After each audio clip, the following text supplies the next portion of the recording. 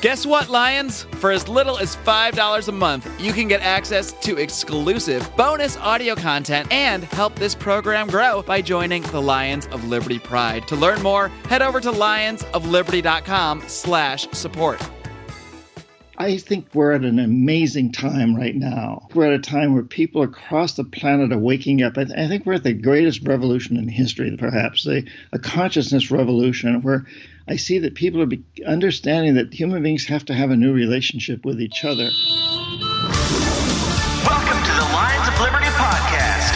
Here's your host, your guide, your shining beacon of liberty, Mark Claire.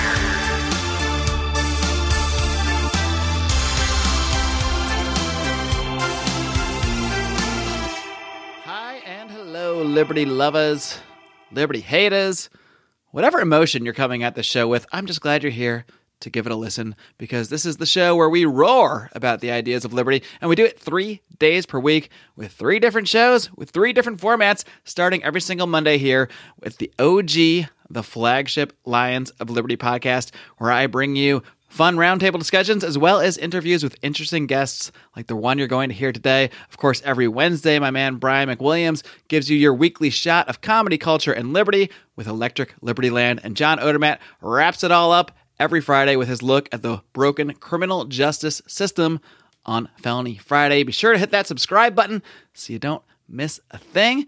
And you're not going to want to miss a thing on today's show. And just to make sure you don't, I put together a nice little show notes page for you, which you can conveniently find at lionsofliberty.com/329, this being the 329th episode of this program. Without further ado, let's get to today's guest. All right, with me now is the author of the New York Times best-selling book, Confessions of an Economic Hitman, first published in 2004, as well as the more recently updated new Confessions of an Economic Hitman, released in 2016. He's a super fascinating guy. He's been all over the world. I am so pleased to welcome Mr. John Perkins. John, are you ready to roar? Meow. Yes. We will take that. Thank you. That is an acceptable answer.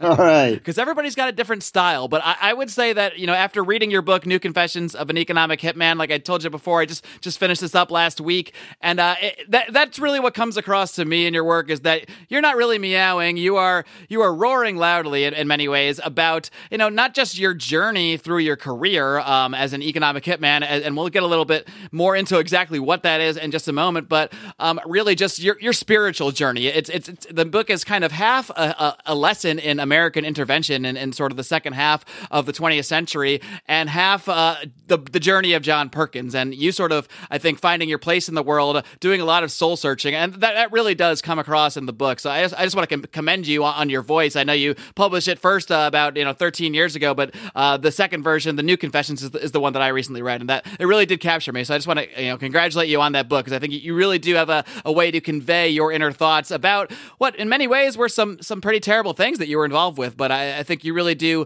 go through a journey, and that really does come across to the reader. Thank you, Mark. And yeah, for the benefit of your listeners, if they're considering buying one of the books or the other, buy the New Confessions of an Economic Hitman, because it has most everything that the old one has, plus, as you can see, it's been updated. It's got 15 new chapters that talk about what we need to do to change things.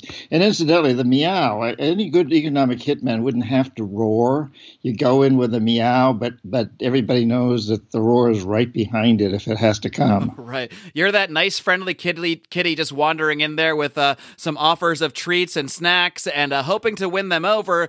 Meanwhile, there's kind of that gigantic lion just standing there in the background saying, well, if this nice kitty doesn't work, we have a backup plan. Exactly. So we'll dig a little bit more into just exactly what is an economic hitman, how you got yourself involved in that whole world in just a minute. But the first thing I was kind of curious about is, because you've been all over the world, as you detail in your book, you've been all throughout Asia, South America, the Middle East. I'm curious if there's any particular country, any place that you have the fondest memories of. Is there one place that you just get chills up your spine, or a place that gives you that warm, fuzzy feeling when you think back on it? Well, I was a Peace Corps volunteer before I was an economic hitman. I was in Ecuador, And there's a lot of studies that have been done that show that if Peace Corps volunteers make it through the first year or so, they end up falling in love with the country that they're in, and that becomes their favorite forever. So actually, yes, Ecuador, I have a very soft place in my heart for Ecuador. I go back every year. And I just came from Colombia, and I'm headed for Costa Rica and Guatemala in a couple of days. Latin America in general, I really love. But I was also just recently in Russia and Kazakhstan and Spain. And God, it's a great world. There's so many wonderful places. There's so much diversity. Yeah, and being an economic hitman, the career that you were in for some time, that will certainly take you places. I think it's safe to say. That's absolutely true. So why don't we get first involved with how exactly you became an economic hitman? Obviously, you started off in the Peace Corps, and I don't think at any point in your mind here you were thinking, how can I help maybe rape and pillage the resources of this country? I don't think that was your plan. It just seems to be sort of what happened to you. So why don't you detail how you first got into this field and how you got into this area of economics where you're essentially sent in by large corporations to project out these very fancy models and basically sell governments on the idea of these corporations coming in and putting them into debt. And, you can sort of take it from there. But that's the general gist. Well, that's right, Mark. So it goes back to when I was in business school and just about to graduate, and the draft was after me, basically. And I didn't believe in the war in Vietnam. And I also didn't want to go to Canada or go to prison. I was glad to serve my country in different ways.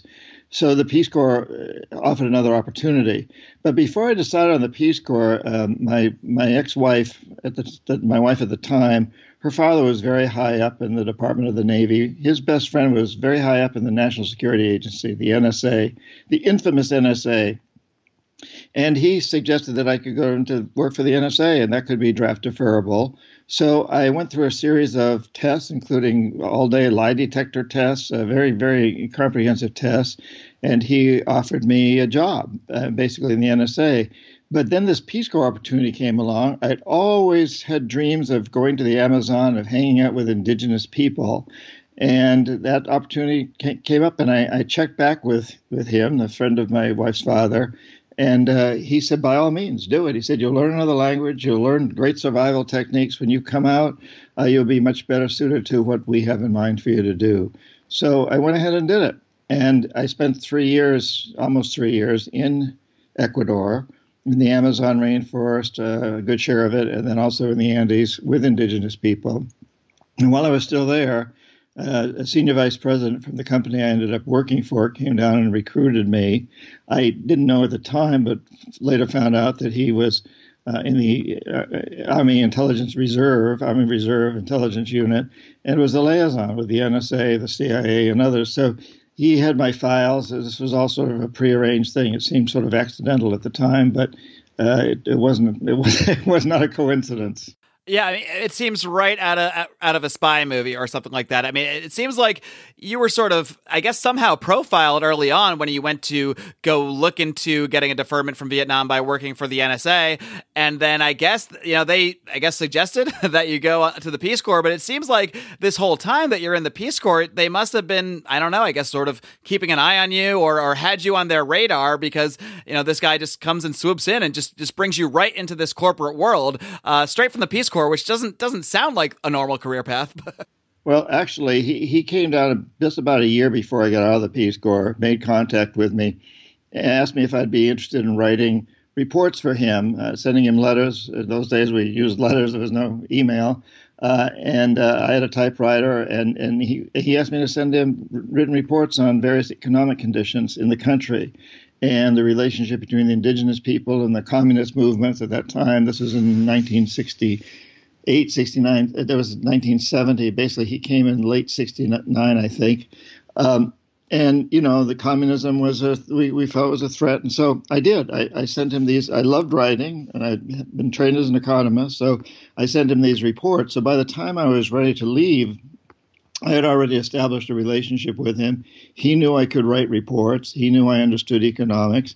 He knew I could dig out information pretty well. So he'd been testing me in a way during that period of time. What do you think it was that the NSA saw in you, or whoever it was that was, I guess, behind the scenes, sort of keeping an eye on you? What do you think that they saw in you that told them, all right, this is the kind of guy that we may be able to use. This is the kind of guy that can produce the sort of reports or perhaps be persuasive in a way that will be useful to us? Well, Mark, it's very interesting that when I had gone to Middlebury College and I had left in the middle of my sophomore year, the night before I left, I'd quit. I'd gotten in a barroom fight, and a good friend of mine was Iranian, and he'd pulled a knife on the guy that knocked me against the wall and drew blood, and we ran away.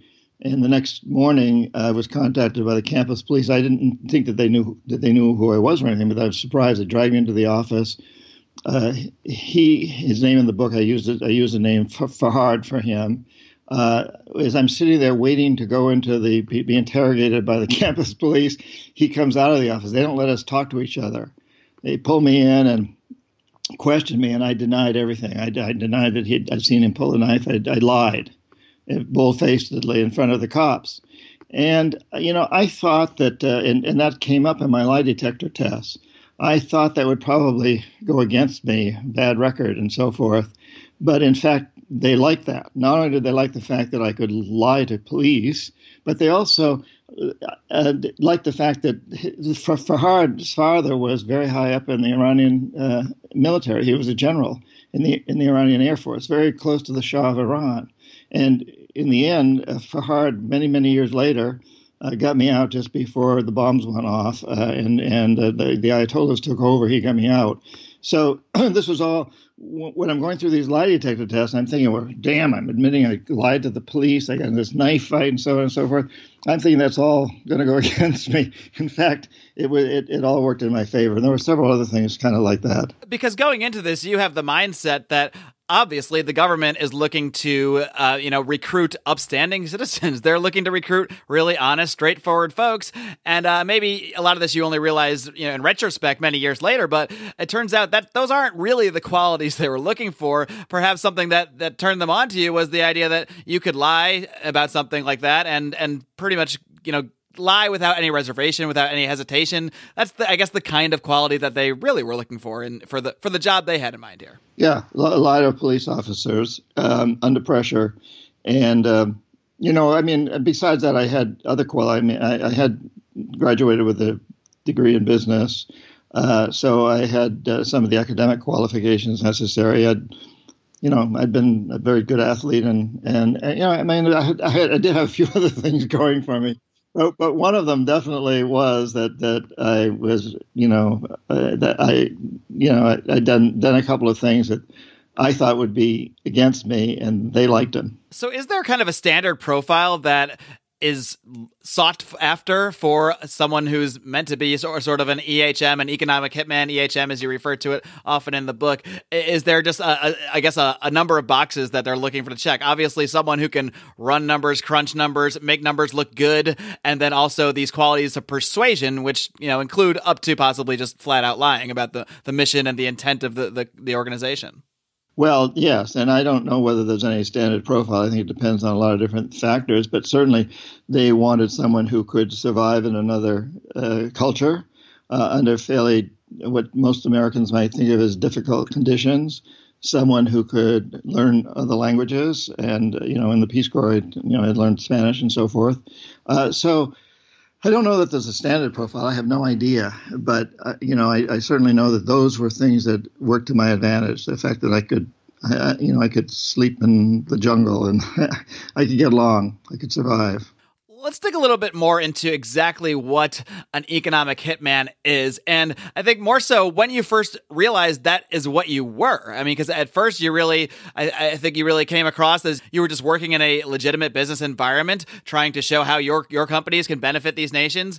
But obviously over time, it really started to dawn on you that there was a little more sort of an insidious nature to what you were doing. So why don't you explain exactly kind of how that played out and what exactly your role was? Well, yeah, my real title was economist, and fairly quickly I became chief economist. I ended up having about 50 people working for me in this major international consulting firm, Charles T. Main, which incidentally doesn't exist anymore. It was bought out by another company, Parson. So my job was to get my staff to identify countries with resources our corporations covet, like oil, and then arrange a huge loan to that country from the World Bank or one of its sister organizations, knowing full well that the money would never go to the country. It would instead go to our own corporations, big engineering companies, the Stone & Websters, the Bechtels, the Halliburtons, the General Electrics, and the big providers of heavy equipment, too, to build infrastructure projects in those countries, things like power plants and industrial parks and highways that would benefit, first of all, our corporations that made huge profits off these projects. And second of all, a few wealthy families in these countries, the ones who own the industries and the commercial establishments and the banks. But the majority of the people would suffer because money would be diverted from education, healthcare, and other social services to pay the interest on the loans. And in the end, the loans could not be bought down. The principal was never bought down. So we'd go back and say, since you can't pay off your loan, sell your resource real cheap to our corporations without any environmental or social regulations, or allow us to build a military base on your soil, or vote with us against Cuba or some country on the next United Nations vote. We really were creating this empire through debt and through collaboration with few wealthy individuals in these various countries. And that's actually what we're taught in business school is the right way to help poor countries, is you invest a lot of money in infrastructure. And statistically, using econometric models, you can show that that's in fact the case. When you invest in these projects, gross domestic product goes up. But what the statistics don't tell you, and what eventually I discovered, was that those statistics really only reflect a few wealthy families in those countries. The statistics are very skewed. We know today that 8 individuals have as much wealth as half the world's population. Well, if those 8 individuals are doing very well and half the world's population is not doing so well, it still looks, from a macro standpoint in an econometric model, that the world's doing very well because the people with the money are doing well. And at first, I was not aware of that. But over time, I began to see how this was really a very insidious plan, one that was going against the majority of people in the world in order to help a few wealthy. When did those cracks start to break a little bit for you, that you start to see through the wall and see some of that insidious nature of what you were doing? Were there certain conversations you had? I know you met a lot of really interesting people, some of whom were very prominent politicians in various countries along the way that really influenced you. But is there any one moment that stands out where you really had a revelation, where you just had a light bulb go off that said, what I'm doing is actually wrong? It's not just a little insidious. It's not just a little shady. This is actually against my morals. Yeah, well, first of all, I spoke Spanish, and so I didn't have to have translators always translating for me, and translators can often work for the wealthy people, and the fact that I'd been in the Peace Corps helped me see this, because I'd lived with the people who were being screwed in this process. And then I had this relationship with one of my clients, the head of state of Panama, Omar Torrijos, who was extremely adamant about this. He really understood the system, and he made it very clear to me. At first I resisted it, but eventually I began to really understand that what he was saying was true, and it was one of the reasons the CIA and NSA were so down on him, and eventually he was assassinated. But before that, while I was with him, he really laid it out for me. It was very hard to ignore it at that point. And I have to tell you, Mark, once I began to see what was wrong with the system, I didn't really want to see what was wrong with the system. I was making a lot of money. I was traveling first class. I was staying in the best hotels and so on and so forth. I didn't really want to see the truth. And I think that tells us a lot about the position a lot of people are in these days. It's easier not to see the truth. It's more convenient. But it became increasingly difficult for me not to. And then I also began to realize that despite the fact I had all the trappings of success, money, flying first class, etc., I was living on booze and Valium. I was not happy. It finally hit me over the head that I really wasn't enjoying all these trappings. It wasn't what I wanted to do with my life. One focus, obviously, this is a libertarian podcast. We have an entire day of the week that we focus on the war on drugs and the criminal justice system. And one thing I've learned through that, through a book called Chasing the Scream by Johan Hari, that most people that have some kind of addiction, whether it's alcohol or Valium, it's because they're trying to suppress something, either a depression or just something they're not comfortable with in their real life. And that kind of sounds like what was happening with you. If you just look at the surface level, just like with the GDP numbers and the econometric models you'd put out, you can put out something on the surface that looks great if you just look at the surface numbers. If you just met John Perkins, flying first class and staying in nice hotels, you might think this guy's got it made, everything's wonderful. Meanwhile, you're hooked on Valium, hooked on booze, and that's really because maybe at the time you didn't realize even why, but clearly it was due to the nature of what you were doing, and due to, I guess, dare I say, the dark nature of what you were doing.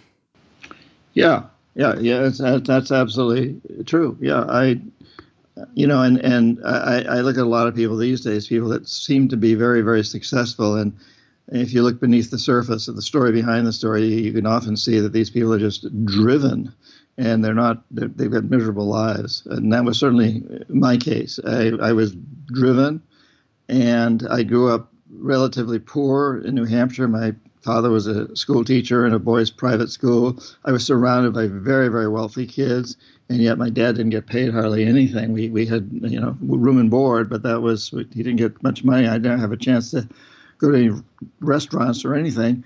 So once I get into this job, I'm doing the kind of thing that I'd always had, visions of doing, my fantasies of doing.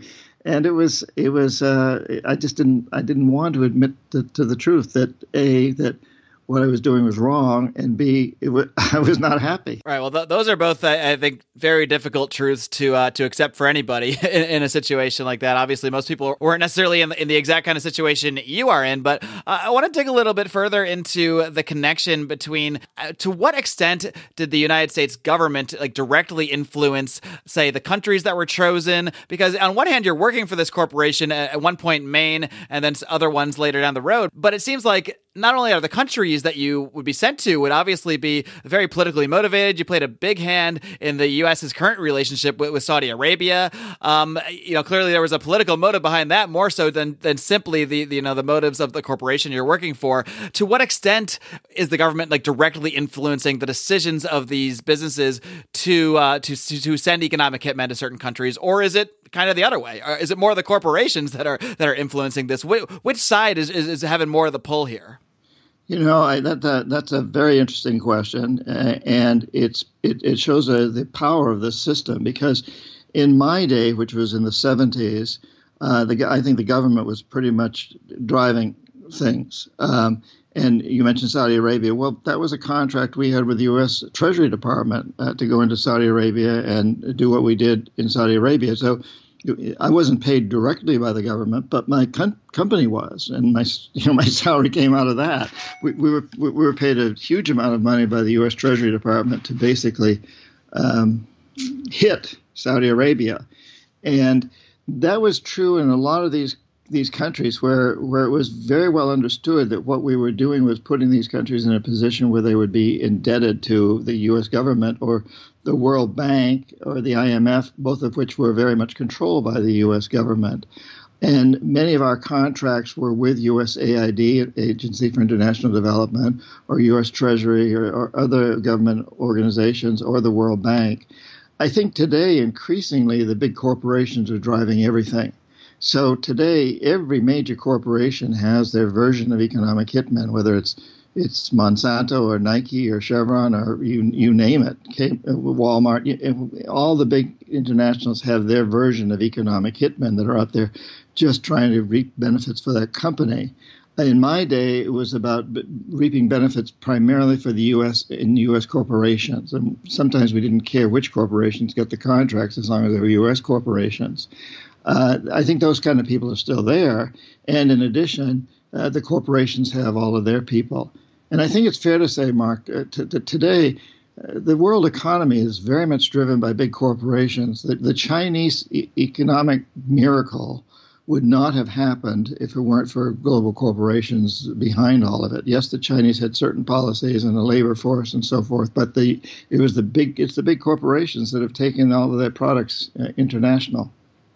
Yeah, and you do seem to think, you talk about in your book how the root problem is really that these corporations essentially control governments, and many libertarians would argue that the real problem is the government having the power that they do in the first place. It may just be a chicken and egg thing there because, like you said, at some point the lines become so blurry, it's hard to even tell where the corporations begin and where the government ends. Well, the corporations have infiltrated the government.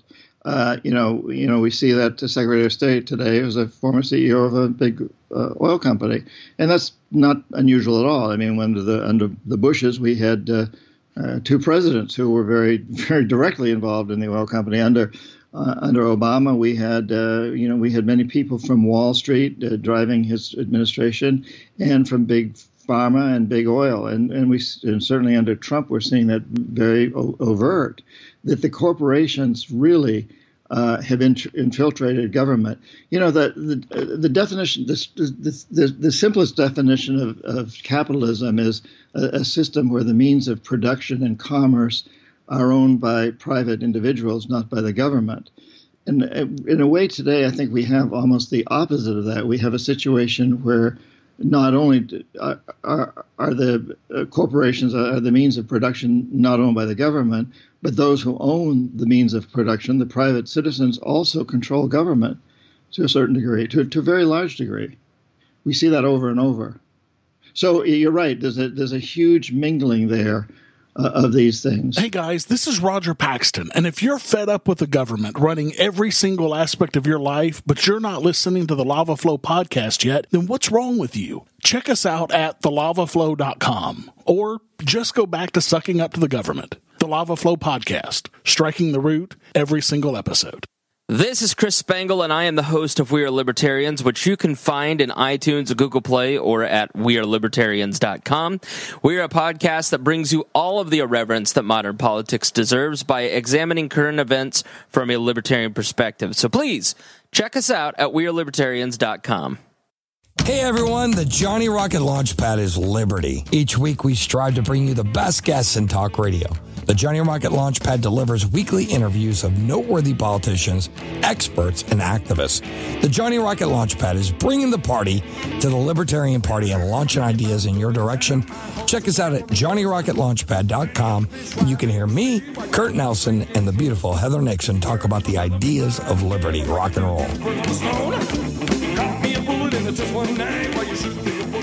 I wanted to ask you, this is something you've mentioned both in your book and in other interviews I've heard with you. You've been critical of Milton Friedman's kind of take on corporations. I believe he basically said, that the only one social responsibility of businesses is to use its resources and engage in activities to increase its profits, as long as it stays within the rules of the game, which is to say, engages in open and free competition without deception or fraud. I think we're good on that first sentence of Milton Friedman's, the first half a sentence.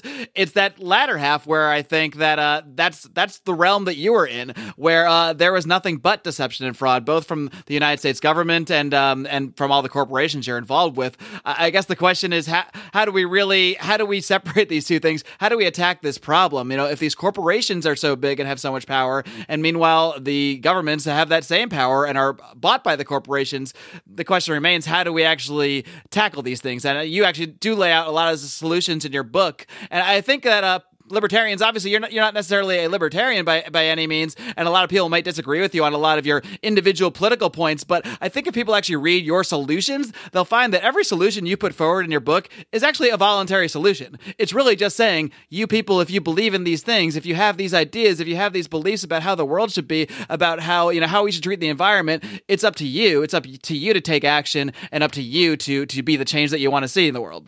Yeah, it is we the people who have to do this. I've got a lot of friends and who are high up in corporations. I do a lot of lecturing at big corporate conventions, which is interesting. I was recently in St. Petersburg, Russia, at the St. Petersburg International Economic Forum, where I shared a stage with Fortune 500 people, Nobel winners, and Putin, and Secretary General of the United Nations, Guterres. And I hang out with some of these corporate executives, and one of the things I hear from them often is how frustrated they are that they, while they do have power within their industries, they feel powerless to really change the system. They'll tell me things like, I would like to have our corporation pay our workers in Indonesia a higher salary, but I know that that's going to cut into our profits. And if our profits go down, my top shareholders will fire me because all they want is short-term profits, the old Milton Friedman thing. And they get very frustrated by that. So they'll tell me, it's you, it's your listeners, it's Mark, it's your listeners, it's people who need to get out there and say to these corporations, send emails, send texts, send tweets, send Facebook postings, and so on and so forth. Use your social networking circles to say, hey, we love your products, but you have to do so and so better. You have to pay your workers a better wage, or you have to clean up the environment that you're ruining, or whatever. But whatever it is that we want to see them do more of, to push that on them, because it really is up to us. It's up to us to change the story so that the story is not one about creating an economic system that we've been creating, which I call a death economy, which is an economic system that's basically consuming itself into extinction. It's ruining the very resources upon which it's based. It's exhausting them. We need to create an economic system that I refer to as a life economy that's about cleaning up pollution. It's about regenerating destroyed environments. It's about new technologies that recycle, that use more of the sun and the wind and the air, the Tesla effect and so forth. We really are at a cusp right now where I think it's an extremely exciting time where we can move into a new era. And this doesn't going to require huge sacrifices, as people always think, well, why are we going to have to live in caves? No, we just move into a new type of economic system that's really based on creating an economy that is itself a renewable resource. It's in the process of happening. We need to make it happen more, and it is up to each of us as individuals to make it happen. It isn't up to government to make it happen. And the corporations, I think most of them want it to happen, but they don't know how to make it happen and maintain their jobs, basically, at the highest levels. Sure, and that's certainly a part of what you're doing right now in the private sector with your project Dream Change and trying to actually influence corporations in some way. And I'll let you discuss that a little bit more in just a minute, but there's one thing I did want to circle back to before we wrap up, and that's how you kind of came to that decision, not only to leave your life as an economic hitman, because you do detail that process over the years. It certainly wasn't an overnight decision when you realized what you were doing was wrong, but more so to speak out and actually to write the book Confessions of an Economic Hitman, later updated to New Confessions of an Economic Hitman. How did you actually decide to make that decision? And maybe you can touch on how the events of 9/11 tied into that, because that was one thing that really was fascinating to me that I don't think I ever really fully made the connection before, even though it makes perfect sense. But on 9/11, it wasn't the Statue of Liberty that was attacked. It wasn't our very well-known symbols of freedom that were attacked. It was the economic center. It was the economic symbols. And maybe just reading your book might be the first time I fully made that connection. Like, of course, there's a reason it was the economic symbols that they attacked, because we're waging economic warfare all through the world. So maybe you can just tie in how that event related to your, I guess, maybe having the bravery or the gusto, whatever you want to call it, to go ahead and get your book out, get Confessions of an Economic Hitman out there to the world.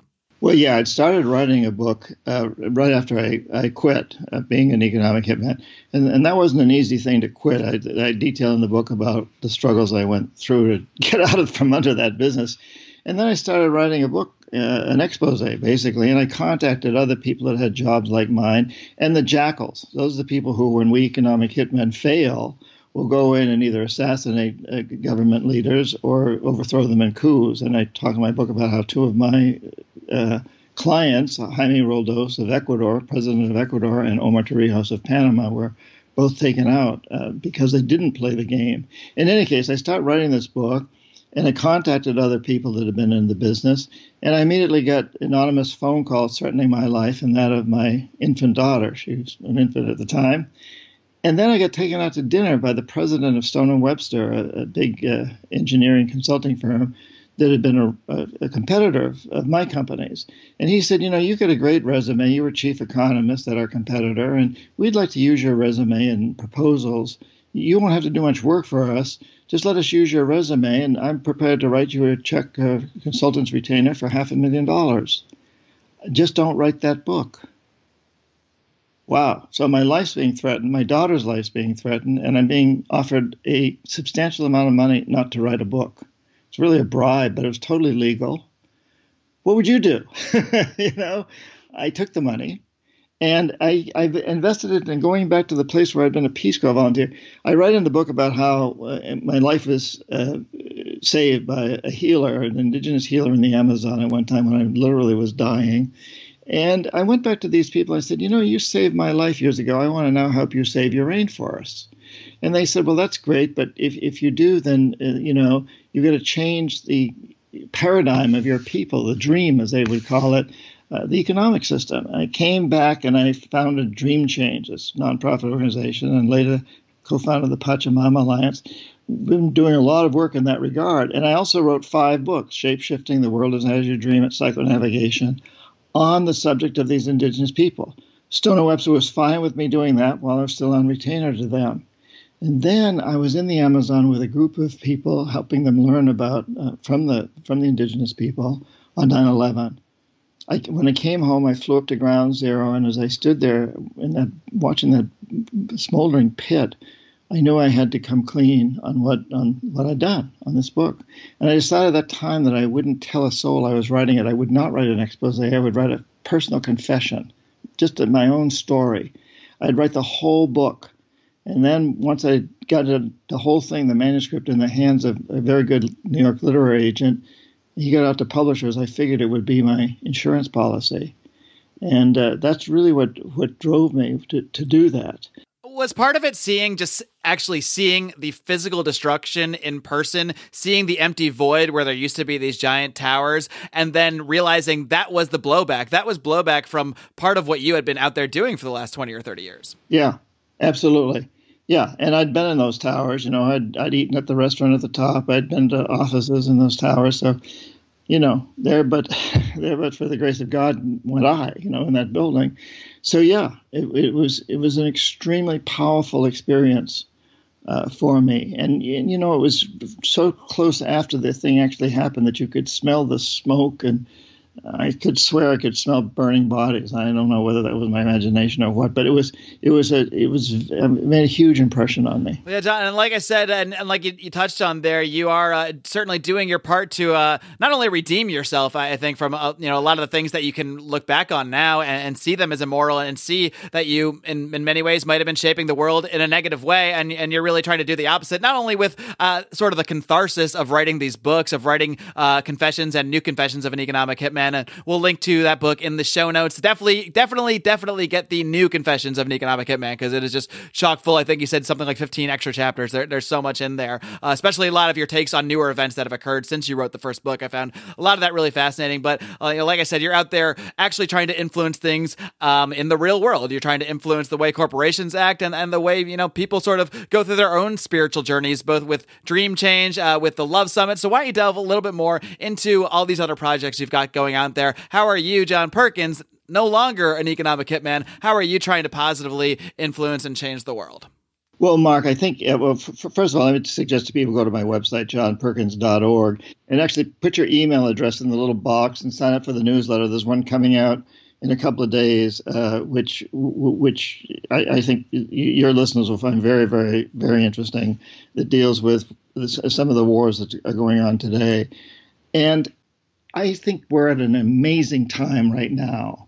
I think we're at a time where people across the planet are waking up. I think we're at the greatest revolution in history, perhaps, a consciousness revolution, where people are waking up. And everywhere I go, and I travel a lot, I see that people are understanding that human beings have to have a new relationship with each other and with the planet.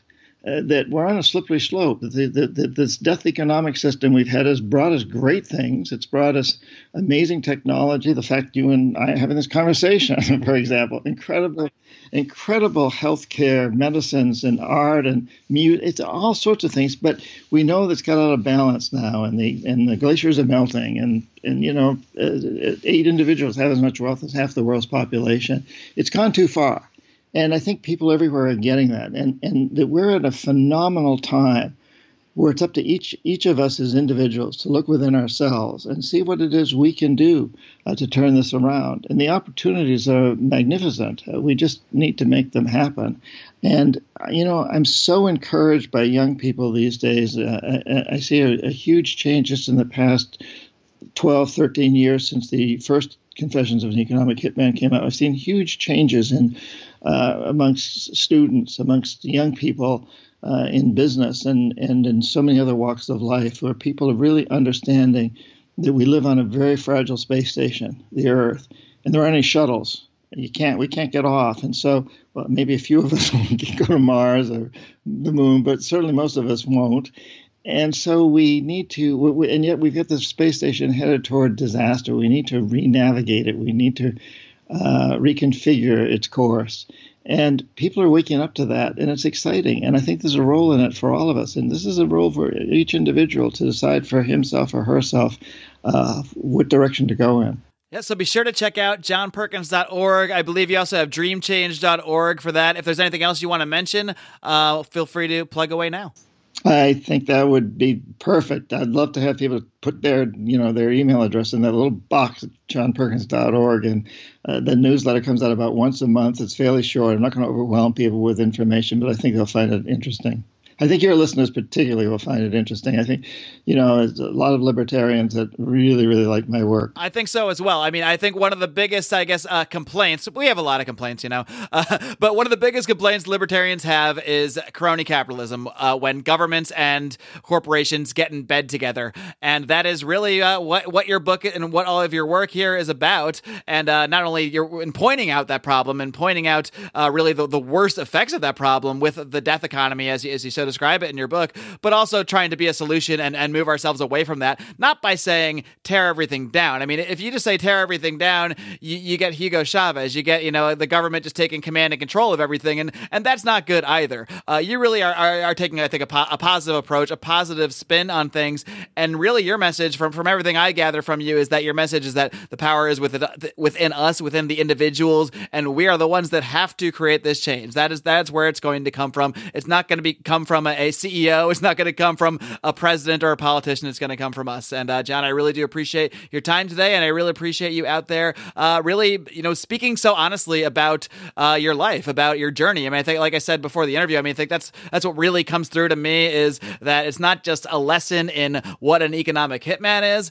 Your book is really a lesson in a journey through someone's soul, a journey through someone realizing that their life and what they've made it out to be on the surface isn't really as wonderful as it is when when there's evil results, when there's an insidious nature to it. You can't run from that. You can never run from that. It's gonna either eat at you in the form of addiction or depression, or it's gonna end in a bad way, one way or the other. And you found a way to turn all of that experience and all of the misdeeds that you did into a positive and try to influence the world. So I just want to commend you for that, and thank you so much for taking the time to speak to the Lions of Liberty listeners today.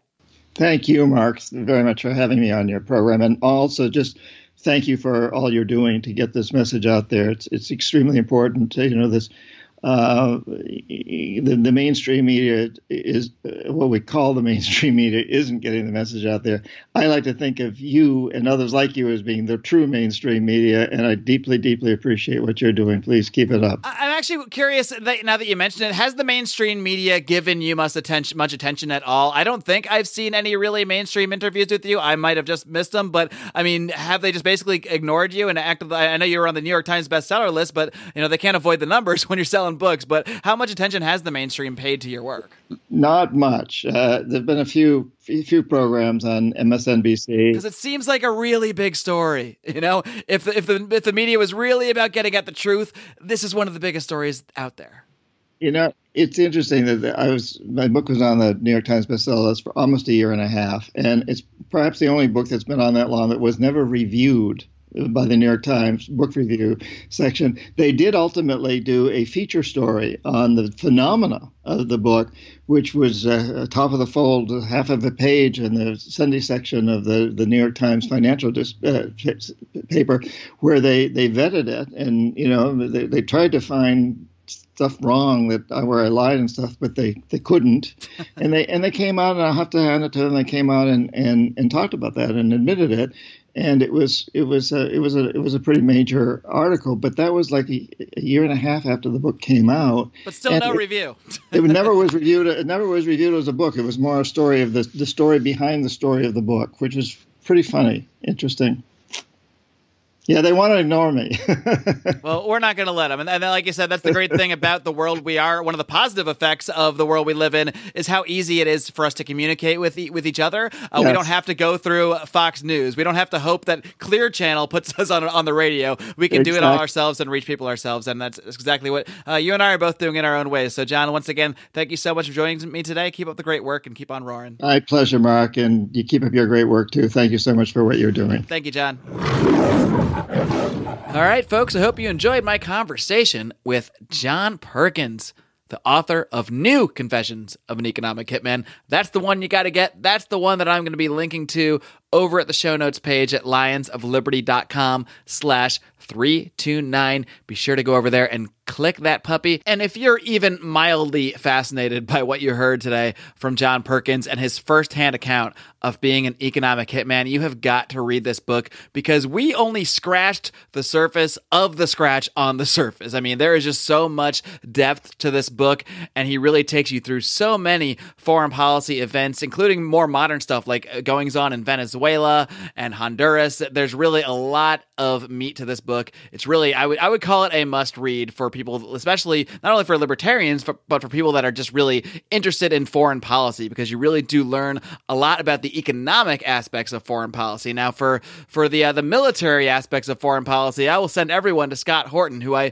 plan to get on again in the coming months here. But for this economic stuff, you really got to go to John Perkins, because he was there on the inside, and his account is truly fascinating. So be sure to check that out. Now, I also want to give you guys an update on the Lions of Liberty Pride. Even since our New Year's Day show, we have gotten even more donations from our amazing listeners and our amazing supporters out there. We are now up to over $700 per month from fans of this show. Again, you can join the Lions of Liberty Pride, join our family here by heading over to lionsofliberty.com/support. That's where you'll find all the information you need to sign up, and you get so much bonus content, including a couple shows that are coming at you in the next week or so. We're going to be doing another episode of our Conspiracy Corner. That's basically a libertarians in living rooms drinking liquor roundtable style show, only we're talking conspiracies. And then we've also got another episode of the League of Liberty coming at you. That's when I get together with some guys you heard about earlier in the show. My man Roger Paxton of the Lava Flow podcast, Johnny Rocket Adams of the Johnny Rocket Launchpad, and Chris Spangle of the We Are Libertarians podcast. We all get together to form this super team known as the League of Liberty, and we also shoot the shit for about an hour or so. We usually don't go in there with too much of an agenda, but we do have a really good time, and people seem to really be enjoying it. Those shows are only available to people who join the Lions of Liberty Pride at $5 or more per month. So again, go ahead and check that out at lionsofliberty.com/support. We are pushing hard to reach the $1,000 a month goal, hopefully by next month. That is what I want to do. I want to hit that goal by February. There's a reason for it. It's because that goal is where we go to Liberty events across the country and start recording some podcasts from there, some live on the scene type stuff, maybe even some live streaming shows. It's all going to depend how much money and how much support we get from you guys, but hopefully we can lock it in by next month, because my man Roger Paxton wants to get us all out to PorkFest, and he wants us to commit soon, and hopefully we can make that commitment. We can make it to him if you guys make the commitment to us. So if you go over and pledge $5 a month, $10 a month, $25 a month. We have all sorts of amazing rewards and perks at all these various levels. And you can help send us to PorkFest, hopefully to Freedom Fest, to the Libertarian Party's National Convention, where we can bring you a lot more coverage of the liberty world out there from right on the ground. So we're very excited about the way things are progressing. Thank you so much to all our new members of the Lions of Liberty Pride. And while you've got your wallets out, while you've got your credit cards out, why don't you go ahead and check out the DonorSee app? If you guys don't have this app already, I interviewed Gret Glyer, the founder of DonorSee, last year, and now a listener of this program, a member of the Pride, Clint Rankin, has put together a group called Walk the Walk, where every week, every month, he is promoting different projects to the liberty community at large, trying to rally us to support some great charitable projects out there to really show the world that we don't only talk the talk about how things could work, how people could get help in a free society. We walk that walk. So be sure to follow the group Walk the Walk. There's also a website, walkthewalktofreedom.com. Check all of that stuff out so you can keep up to date on the projects that we are supporting each and every month. And be sure to continue to tune into this program by clicking that subscribe button. Subscribe to us on iTunes, Stitcher. You can hear us on TuneIn Radio. If you have an Amazon Echo, you can just shout at it, Amazon Echo or Alexa, whatever you call it. Play me the Lions of Liberty podcast on TuneIn, and she will hopefully comply. Just like I expect all of you to comply with my liberty commands, which are simply to tune in to Brian McWilliams this coming Wednesday for your weekly shot of comedy, culture, and liberty on Electric Liberty Land, as well as this coming Friday to John Odermatt on his weekly look at the broken criminal justice system on Felony Friday. That's it. That's all I'm asking. Until next time, folks, live long and live free.